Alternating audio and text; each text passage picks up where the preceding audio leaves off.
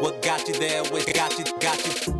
What got you there with Sean Delaney? Got you there with Sean Delaney. What got you there with Sean Delaney? What got you there with Sean Delaney? What got you there with Sean Delaney? David Ramey is the owner of Ramey Vineyards, which he started with his wife Carla in 1996. He is one of California's most impressive winemaker resumes and shares many of his experiences on this episode. Fresh out of UC Davis and with an internship at Jean-Pierre Mouet's Chateau Petrus under his belt, David started his winemaking career in 1980 as an assistant to Zelma Long at Simi Winery. He subsequently became chief winemaker at Matanzas Creek and then Chalk Hill before taking on the task of winemaking and building the new winery at Dominus. He later helped rebuild and replant what had been Girard Winery into Red Estate as well. David is a legend in the winemaking industry and shares his entrepreneurial journey on this episode of What Got You There. If you're like me and love to travel, then listen up. Are you looking to get outside your comfort zone in 2018? Are you tired of the monotony of your 9-to-5 job with no adventure? Do you want to connect with new people on epic adventures? If so, then GlobeKick is what you're looking for. GlobeKick is redefining travel for the millennial generation. GlobeKick knows that memorable travel is built on the quality of the experience you have and the people you connect with along the way. That's why their members can choose from curated travel experiences throughout the year with like-minded people. Unlike other travel providers, GlobeKick members get to know each other through a private social network before choosing when and where they travel together. In 2018, they've teamed up with partners around the world to feature a Sahara Desert camping trip out of Morocco in May, a boating journey through the Sandblast Islands in the Caribbean in August, and a volunteering trip to an elephant sanctuary outside of Cambodia in December. If you want to travel the world with your kind of people and not break the bank, then head to globekick.com and enter WGYT to receive 10% off your membership. That's globekick.com and enter code WGYT to receive 10% off your membership.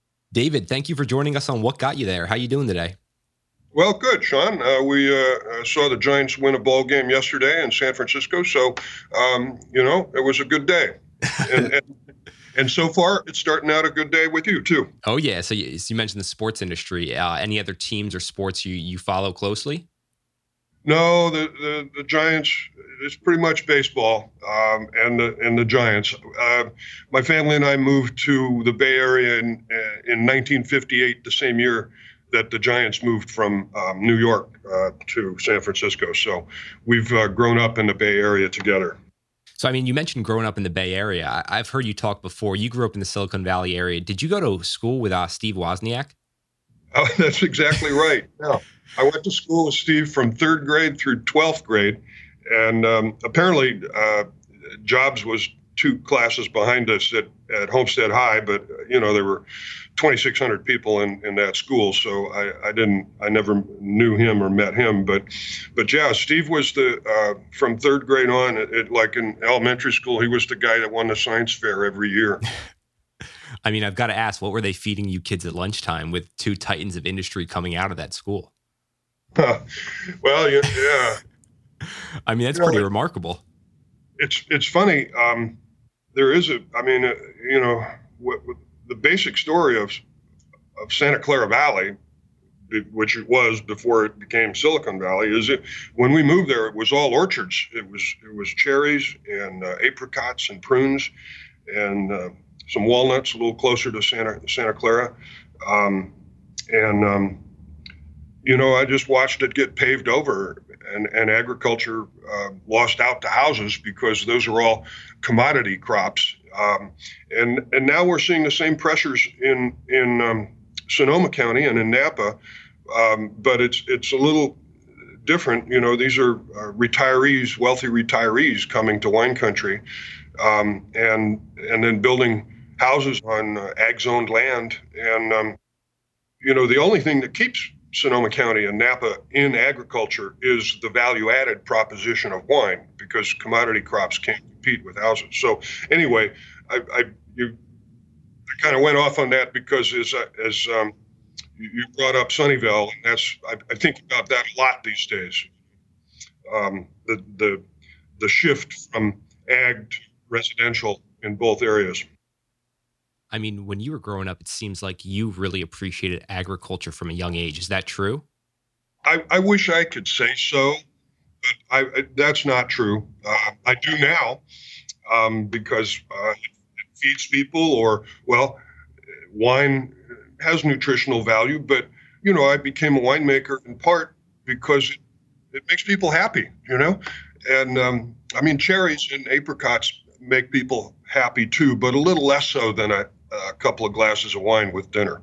Yeah, I don't think there's anything more enjoyable than a nice glass of wine to end the day. So you've talked about wine a little bit here. How did you first really, truly become involved with wine?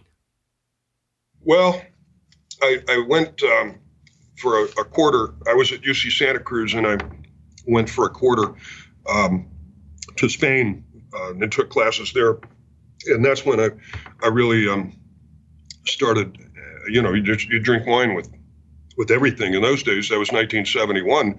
The house I was staying at, which was a fairly wealthy couple, a dentist, and the maid would set breakfast out for me every morning, and it included a glass of red wine. It's a good way to start the day.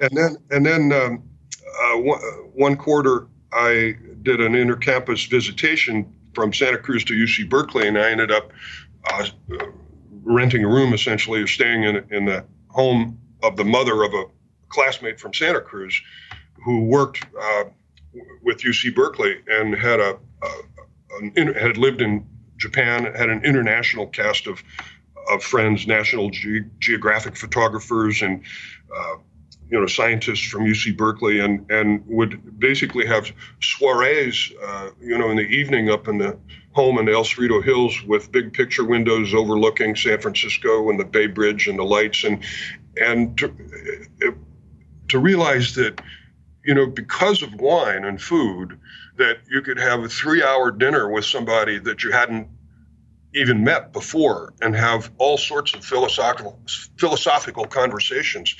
That was remarkable to me, because my folks have passed on now, but I was an only child, and they weren't particularly communicative. Dinner was at 6 every night, and it lasted about 20 minutes, and the three of us would sit there. Sometimes there was no conversation. And so when I discovered that wine sort of facilitated, sort of lubricated the tongue, I thought, well, this is a really good thing. So what was your next transition then? It's one thing to go to school, but you fully dove all in and completely became entrenched with the wine community and really studying the craft, right? Well, yeah, I was on my way. When I got out of Santa Cruz, I was a waiter for a year in Los Altos, so back near home, near where I grew up, at a Sicilian restaurant. And then I left. At that point, honestly, my degree was in American literature, American studies, but I had no professional goals. I didn't know what I wanted to do, except I was committed. I wanted to teach English I wanted to support myself in a foreign country for a couple of years. And because I had some Spanish at that point, I chose Colombia. This was before the cocaine wars, 1974.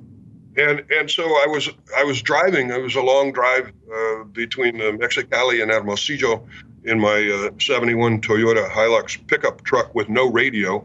And so just me and the Saguaro. And I'm thinking, well, okay, but what am I going to do when I'm done with this? And it was like, in French, you call it a coup de foudre, a lightning bolt, an inspiration. Why not make wine? Makes people happy.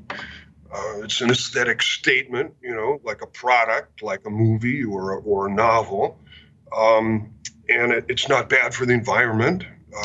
This was the first wave of environmentalism, in the 70s. It's back now, which is a good thing. And I continued on, and I'd actually, well, I forget exactly. I was down and back twice, and I ended up, the second time was just 2 weeks, and I turned around, and I was home after Christmas, and by January 20th, I was enrolled in Chem 1A and Biology 1 and Algebra at San Jose State. Davis wouldn't let me in. I didn't know that you could get a Master of Science without a Bachelor of Science. Nobody explained that to me.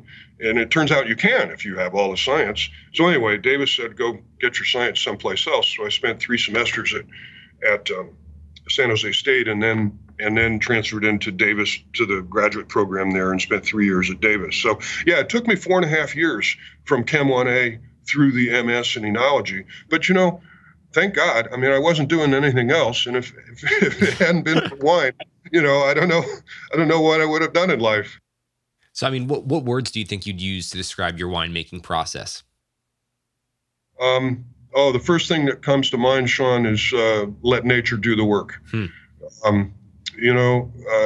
Nature's been making wine for 8,000 years before enologists showed up. So we use native yeast, we use native bacteria, and we don't own a filter. So we're making wine the way it was done 150 years ago to a large extent. Now we have much better instrumentation.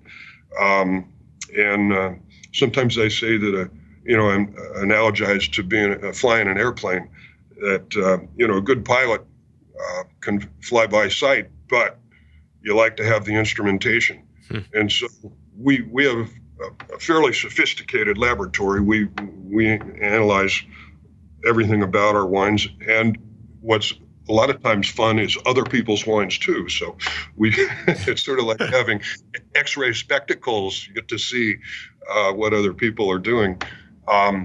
But mostly we just bring in the grapes and we add a little bit of SO2, and then nature takes over.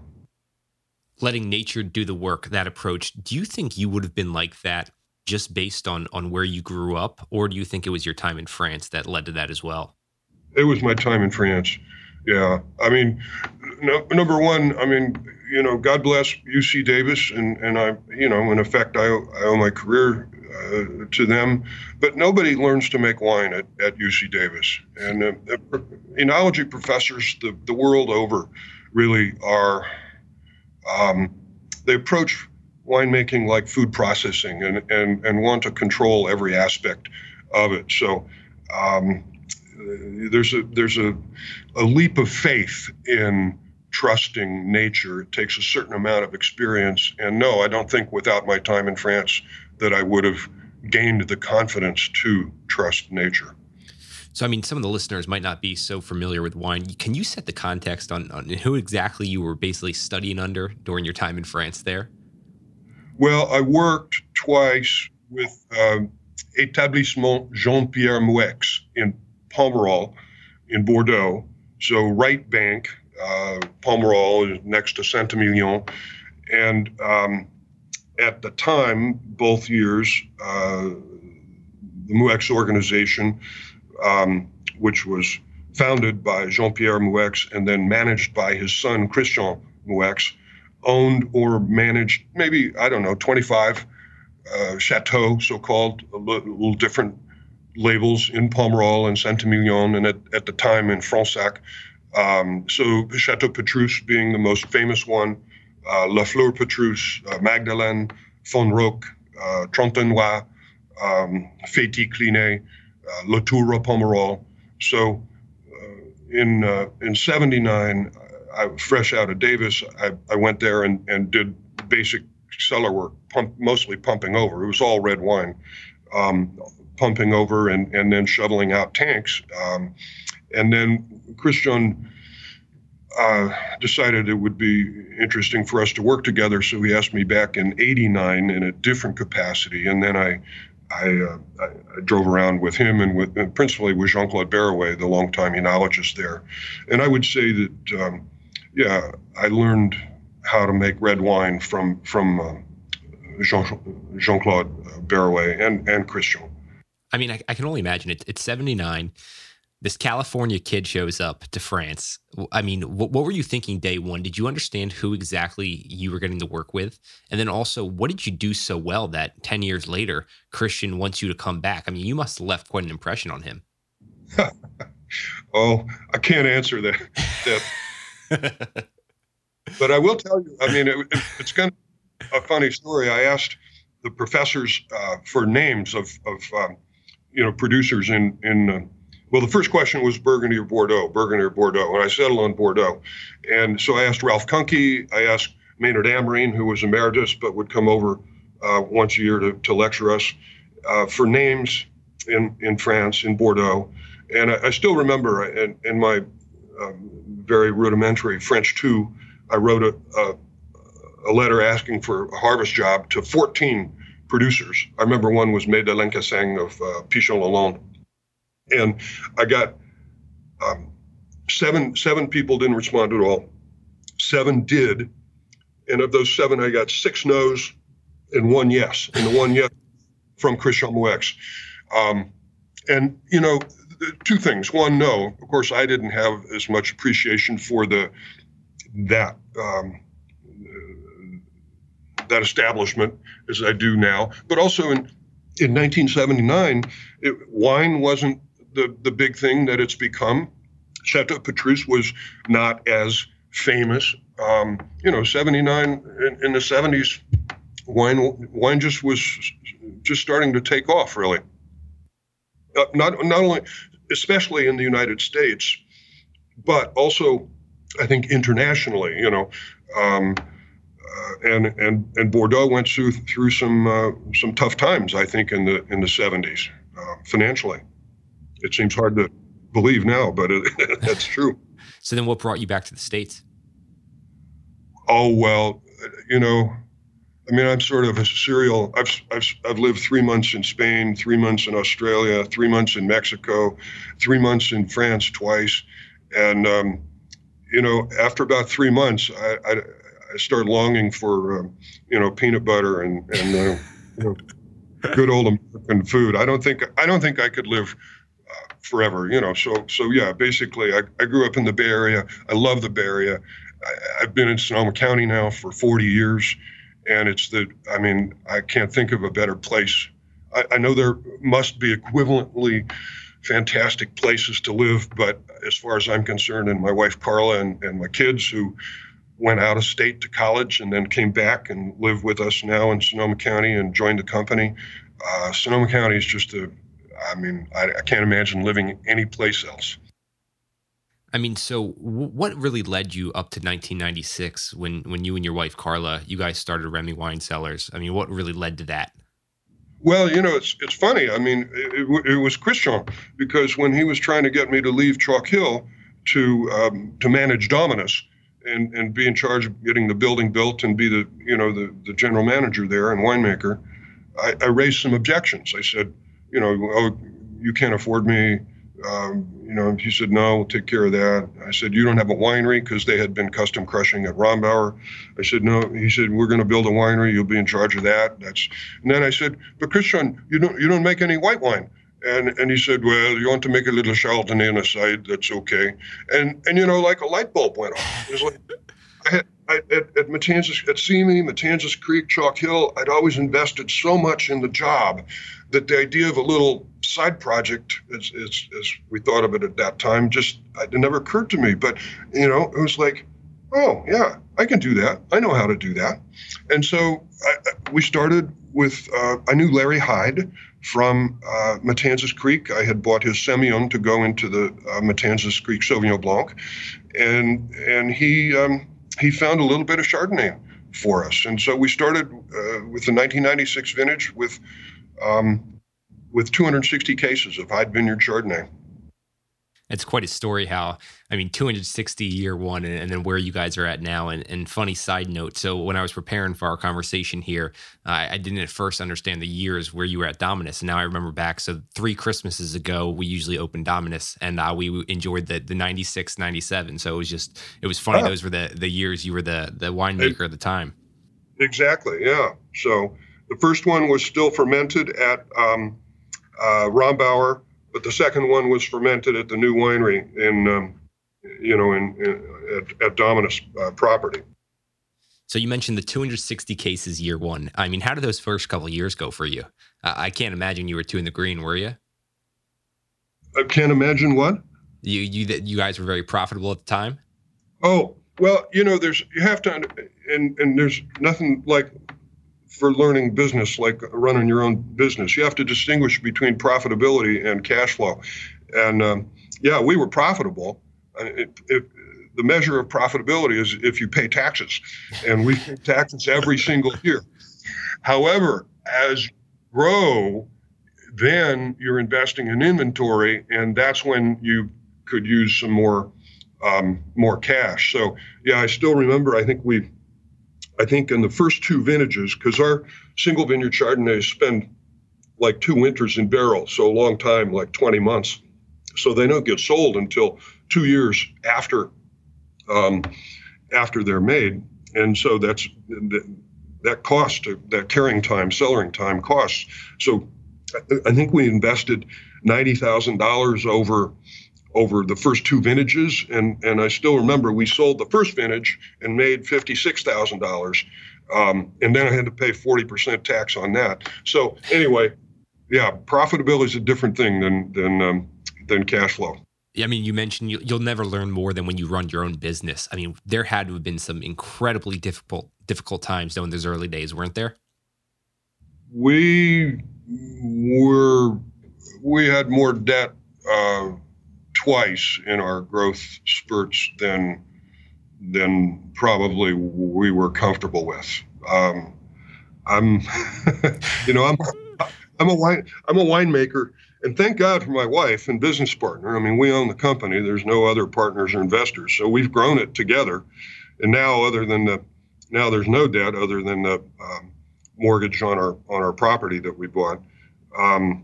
But thank God that she's my chief enabler, and I don't know. I'm a winemaker, not a spreadsheet guy, so I grew probably a little faster than would have been prudent. You mentioned growing a little bit faster. What are you guys up to today in terms of total cases? We're about 35,000 cases, so that's a large small winery. Okay. I mean, I think people would consider a 5,000 to 10,000 case winery a small winery. So we're a large, small winery, and in both senses. I mean, one in terms of actual volume, but two in the sense that we're family owned and operated, and we're blessed that now that Claire and Alan have joined the company. So there's a next generation going to take over, and we're blessed that we I guess I've hired well. We have a really good small team that have been with us 16 years, 13 years, 12 years, 10 years. People, we tend to hire, I hope, judiciously, and then we treat people really well, and they tend to stay, fortunately. I think a lot of, I can say I've worked for a number of really wealthy people who tend to regard their employees as being lucky to have a job with them. And Carla and I feel the other way. We're lucky to have our team help grow Ramey Wine Cellars and be dedicated to this group proposition, essentially. No, I love that approach and what you and Carla have done there. And you mentioned your two kids. What is it like for them growing up? I mean, they must have quite a palate from a young age here, huh? Well, that's one of the things, I think neither one is going to get a degree in enology, but they have been tasting wine with us since they were 6 years old. And so they have really good palates. And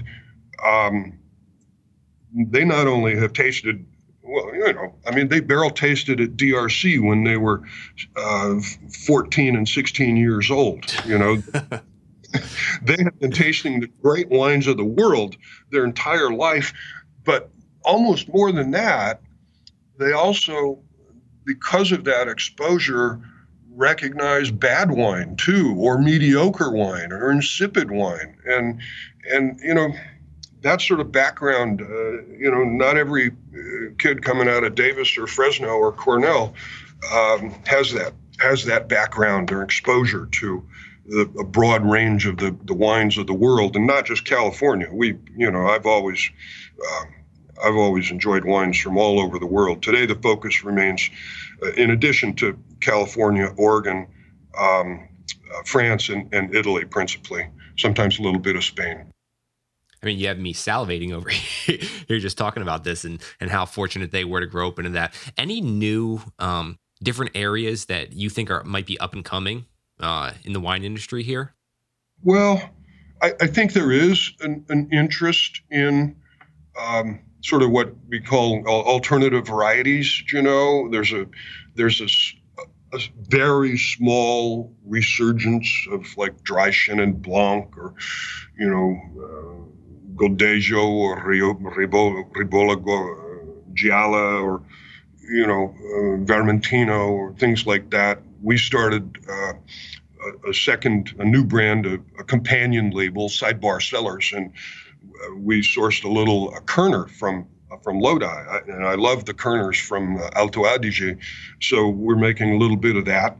I think there is an interest in that on the part of some producers, as well as some of the SOMs, some of the wine bars in Manhattan and London and San Francisco. And that's a good thing. That's great. Who wants to drink the same thing all the time? That said, for the American market, it's still Cabernet and Chardonnay for the most part, Pinot Noir and Sauvignon Blanc sort of secondarily. People like what they're comfortable with, but on the production and buying side, restaurant buying side, I think there's some interest in these other varieties. Yeah, sometimes you just got to get out of your comfort zone and try some of these amazing wines the world's offering. Yeah. In your wildest dreams, did you guys ever think you'd be as large and influential as you are today? It's not. I'm not sure. Well, thank you for implying as much. No, you're incredibly humble, but you've worked with some of the greatest wines in all the world, and you do have tremendous impact in the wine industry. So I know your early days. I'm just curious, have you ever thought that maybe that would come down the pipeline? Oh, I don't know. You don't think like that. But I do think that. My wife would say I'm an Aquarian, so I'm a bit of an independent thinker, and I think what progress I've made and happily shared with my colleagues, not everybody. There's a dozen different ways to make wine, and there's no one right way necessarily. But things like Zelma and I introduced oxidized juice in white wine making, brown juice to California, which some people use and others don't. There's a whole. It seems like the younger generation sometimes has to learn everything for themselves. So I think particularly younger winemakers are back to some green juice stuff. But lees contact, native yeast, not using commercial yeast. I've been able to think independently, I think, rather than just following along. Sometimes it seems to me that many university graduate winemakers are more afraid of something going wrong in their wines and in their winemaking than they are dedicated to making something go right or to improve something. And I've just always been pushing to make improvements, to make better wine in any number of different ways. Any idea where that philosophy or thought process came from? In part, I would credit, aside from my naturally Aquarian inquisitiveness, I think I was fortunate enough to get, when I got out of grad school at Davis, and after my year overseas, France and Australia, to get the job that I wanted, which was assistant winemaker to Zelma Long at Simi Winery. She had just left Mondavi, and at the time, so 78, 79, 80, everybody that was at Davis got out and got full charge winemaking jobs. Now that doesn't happen. You get a degree and then you spend 3 years dragging hoses, and you work 6 harvests around the world, and then you maybe get an enologist position. But I knew that I did not know how to make wine. So I wanted to learn from somebody who I thought did.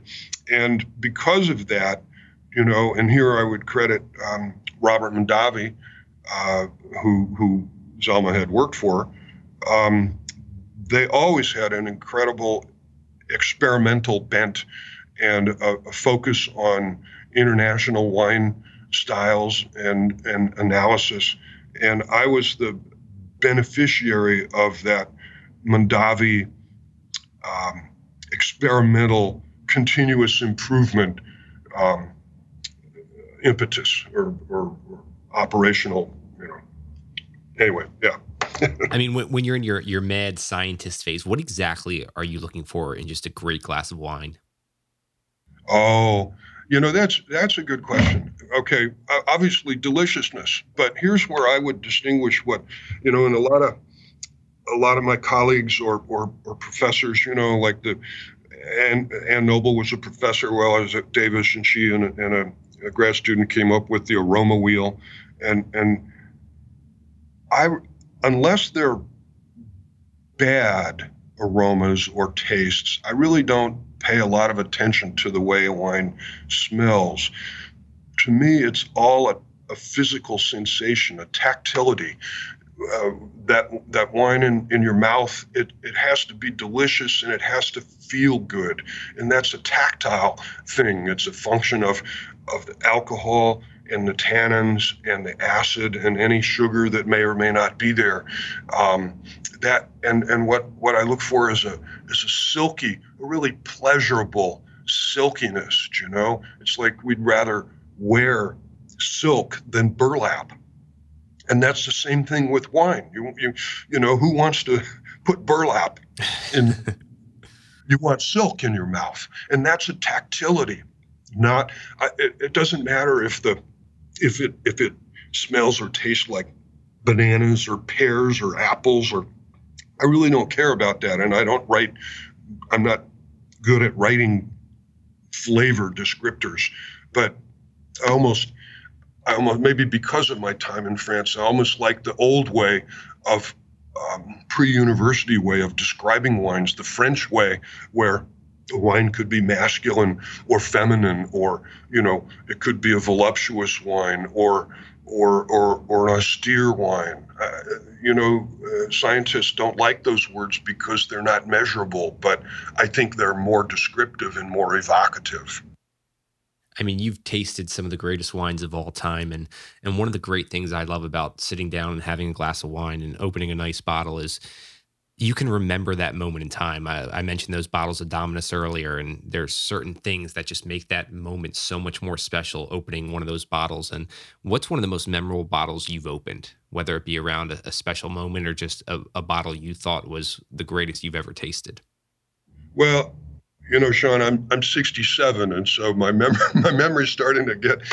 I used to be able to remember every glass, every bottle. So I'm going to go with short-term memory, and I'm going to say recently, before the Giants game yesterday, with my friends at Boulevard Restaurant, I ordered a bottle of 2000 Hermitage from Chave, and John Lancaster, the wine guy there who was taking care of us, he said that came straight from the cellars. That Jean-Louis Chave, who's married to an American, got him some lots straight from the cellar. So that was yesterday's memorable wine. I mean, that's not a bad way to spend a Wednesday afternoon, is it? we don't get to the game until the second inning. Good for you guys. So you mentioned your afternoon yesterday. What's a typical day looking like for you? I'm sorry? What's a typical day like for you now? Oh, I try to keep them as atypical as possible. Again, I'm getting to the point where I'm delegating more, and it seems like I end up talking to people like you a fair bit.